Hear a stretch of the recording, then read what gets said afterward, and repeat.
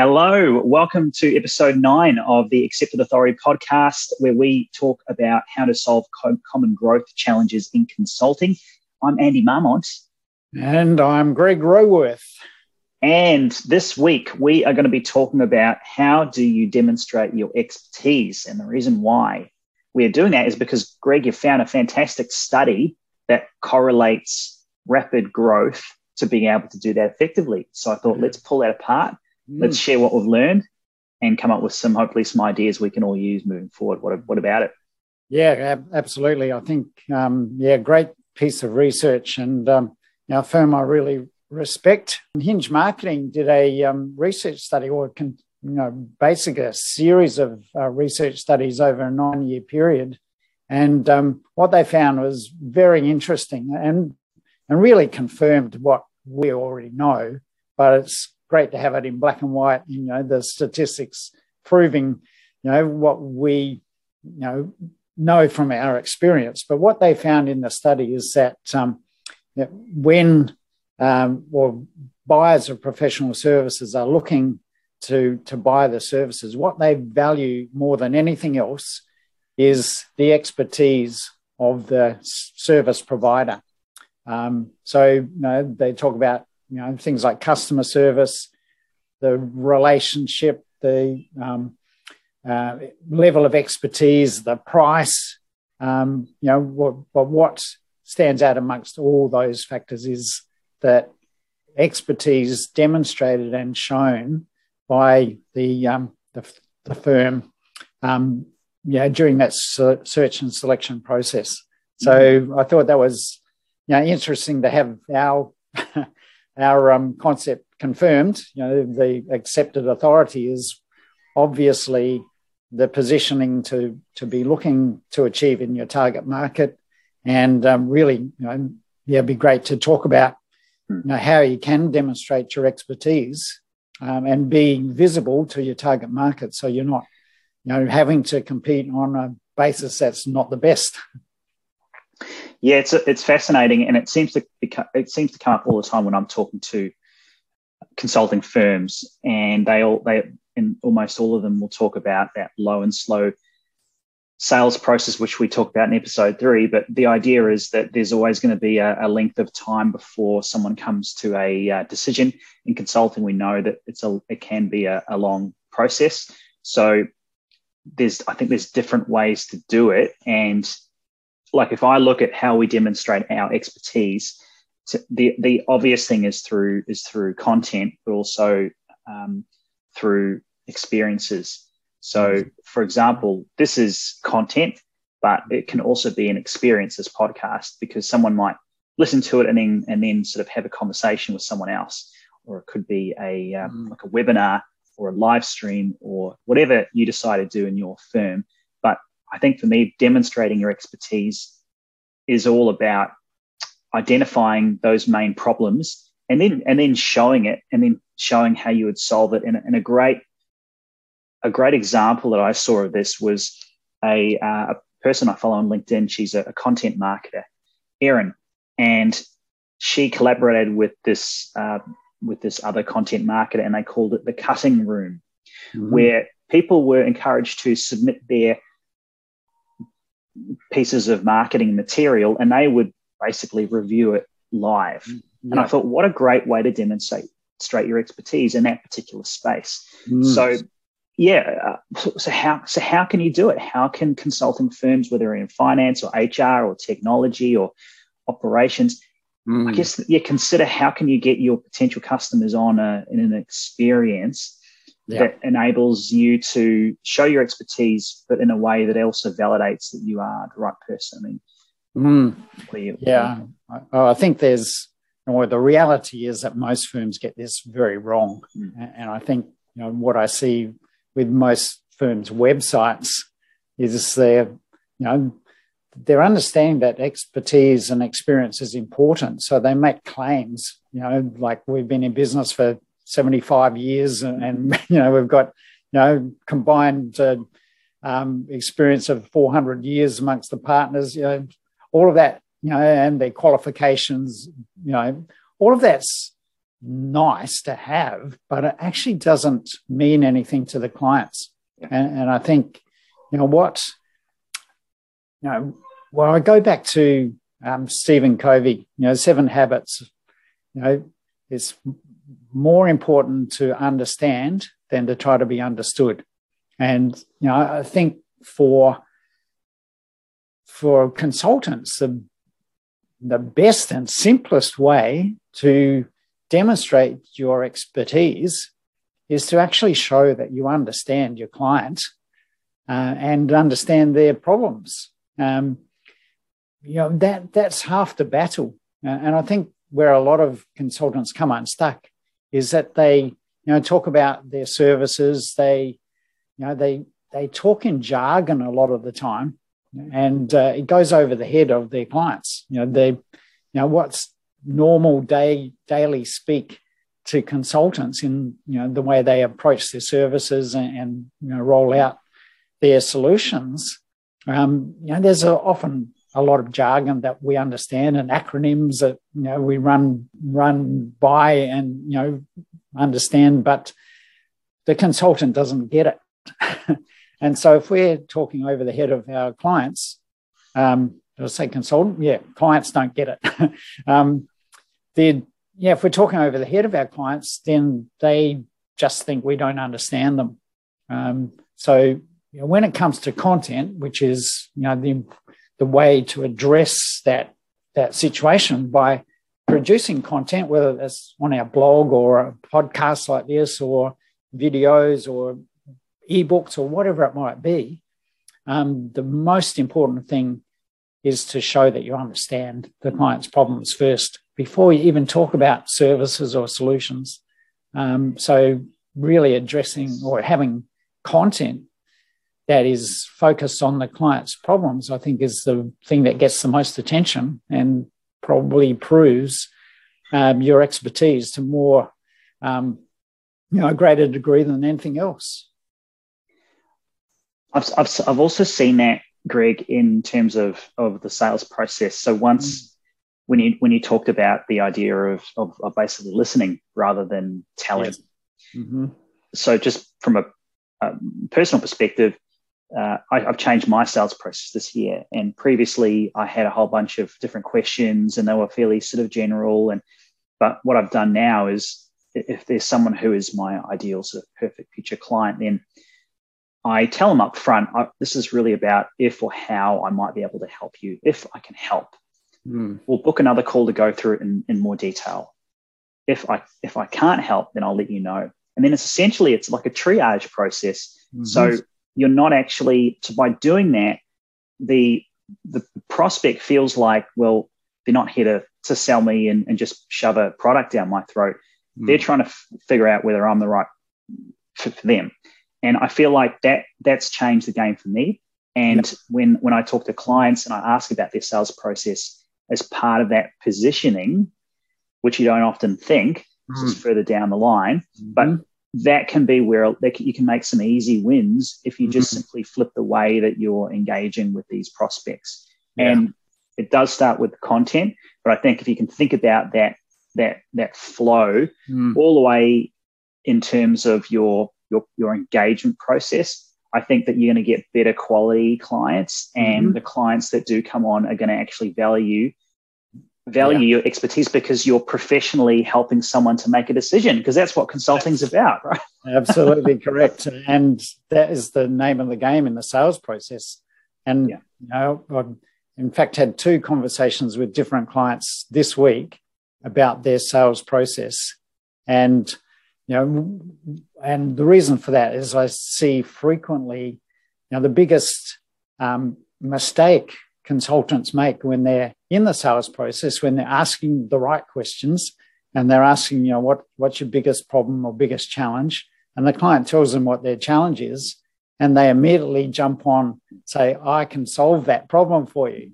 And all of a sudden, you get the situation where you're building rapport, you're building trust, people are starting to understand that you know what you're talking about, but all of a sudden you start selling. And that creates immediate resistance from the client. And, they they start to ask you questions that you don't really want to be asked because you've actually changed the dynamics of the process. Yes. And,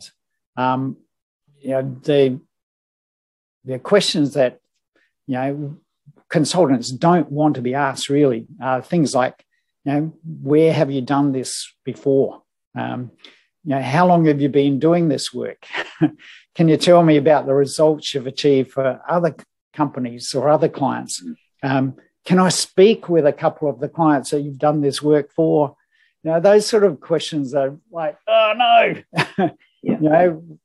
We can probably answer those, but they actually take the power away from us in the negotiation or in that sales process. We're no longer in control of the process because we've started to sell, and we've created resistance in the mind of the buyer, and so they want proof. They want the proof of our expertise. They want to know, can we deliver the goods?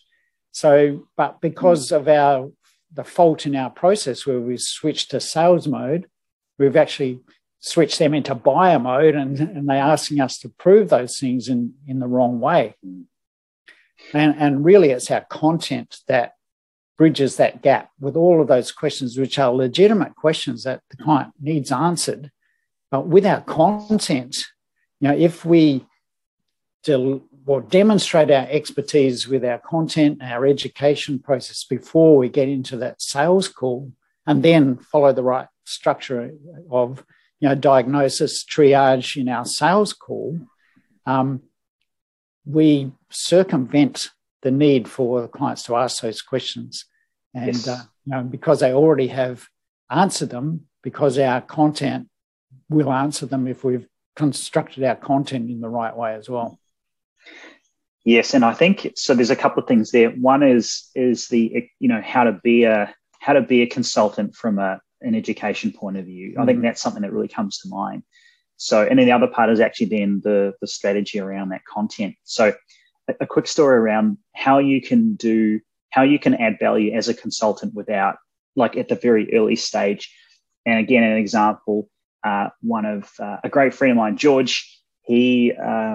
He's a marketing consultant, and I sort of met him through some contacts, and he built some rapport, didn't ask really for anything. It was just, got to know me a little bit. And I remember I was having a specific challenge around a process, and he said, oh, look, I've got something that might be interested, like it might help you solve it. And it solved it exactly. And it was not much effort on his part, but it was a tool. And based off that conversation, the esteem that I put him in terms of expertise just shot right up there. And it got me to sort of thinking, well, the more the more you can do that by actually almost starting off with that value piece, that value tool, or that experience that gets people, that moves them from somewhere to somewhere else. That's almost like the first step. Yes, we can. As you know, we're all a fan here on the Accepted Authority podcast of getting that consistency in terms of your content engine around your articles and your posts and your ebooks and your videos and those sorts of things. And then I think there's a space and time to be able to then offer a tool to solve a specific problem. And so I think, again, it's all about, we go back to the idea of who's your perfect client, but then what's the number one challenge they're having? And then how can you design something, a tool, an experience that will help solve them? And then watch how the dynamic changes, because they feel like, wow, they've really thought of me. But it's not much effort on your behalf because you've already done the work to get to that point. That's right. Yeah. Or if you can't provide a tool as such like that, a good alternative is to provide a self-assessment process. Yes, I love it. I love the self-assessment. And if you construct the self-assessment process right, what you're doing is actually educating your client in a couple of different ways. First of all, they understand where they are in a hierarchy of, sort of zero to best practice. And, so they can say, oh, yeah, I'm at level 2 or level 3, so they can say, yeah, that's me. But also it shows them what the best practice level looks like, and ideally they will desire to be at that level. So they can use that tool or that self-assessment and for the consultant, it's a great way to introduce your own expertise, because you wouldn't be showing them that tool if you weren't looking to help them get to best practice level. So I think that's a really valuable approach to take as well in our marketing. And I think if we just pause there for a second, Greg, because you've touched on something really powerful. What we're trying to do there is we're trying to exacerbate the gap, aren't we? We're trying to highlight the real need in someone's mind. And it can be simple as you mentioned, where do you want to be? Mm-hmm. Future state. Where are you now? Reality. Mm-hmm. And then if you kind of are able to get them to your prospect to sort of talk about those two things, then you highlight that gap. And I love the idea of the self-assessment, which can be really simple. And a great example that I came across is the team over at Dent. Mm. And they provided a tool here, the KPI book theme. Mm-hmm. And it's a tool that spits out where you are. They've got these 5 different areas, and it spits you out and it says, look, this is where you could be, this is where you are, this is the best practice. And I know that, Greg, you've got some great tools as well, the evolution of consulting firms. Mm-hmm. So what we could do, I think, in the show notes is showcase some of these examples so you get to see what do we mean by a really good tool, and how can you maybe use it for inspiration for your business. Yeah. And, perhaps finally, another good way to demonstrate expertise in a very concise manner is to use a visual model, a diagram of the process, or, turn that self-assessment into a diagram that people can easily, very quickly pinpoint, which level am I? So, the best, most famous consulting companies in the world are experts at that. Boston Consulting Group, their Boston, Matrix, McKinsey's 7S model. There's numerous ones that I could rattle off, but most of the top consulting companies in the world have their own proprietary model that they use. So having a model is a good model to copy. Yes, and that could. I think that there's enough meat in that topic to do a show on that. I reckon if you feel like that's the same thing, Greg, because to me, the model is exactly. I've been experimenting with models. I love a triangle. Mm-hmm. Yep. So, but that's made all the difference to me when it comes to explaining a concept or a theory. So perhaps we could do an episode on models, and again, it just ties in with the idea of demonstrating your expertise. Yeah, absolutely. I think that'd be great. So I reckon, in terms of, I guess, what we took from that is to get that growth, consistent growth, that fast growth. It's somehow need to demonstrate your expertise. We talked about some different ways to do it. We just touched on things like models and content, and also how do we integrate that in the sales process. It's really about the kinds of flipping the script around the questions that we're asking, and really listening before we go to solution mode. Anything I missed, Greg, or you reckon we covered the main? No, I think that's pretty good. I think the danger, to avoid is, don't try to sell, but try to demonstrate your expertise, and do that in a way that is the consultant providing opportunities for the client to realize your level of expertise rather than you shoving it down their throat. Yeah, because no one wants that. Yeah. I don't want it. No. I'm sure you don't want that as well if you're watching or you're listening. So thanks again. This has been the Accept with Authority podcast. Greg Roworth, where can we find you? I'm on LinkedIn. Just search Greg Roworth on LinkedIn and you'll find me. Otherwise, go to my website at businessflightpath.com. And I'm at Andy Marmont on LinkedIn, or it's concurve.com.au. Thanks again. We'll see you next time. Bye.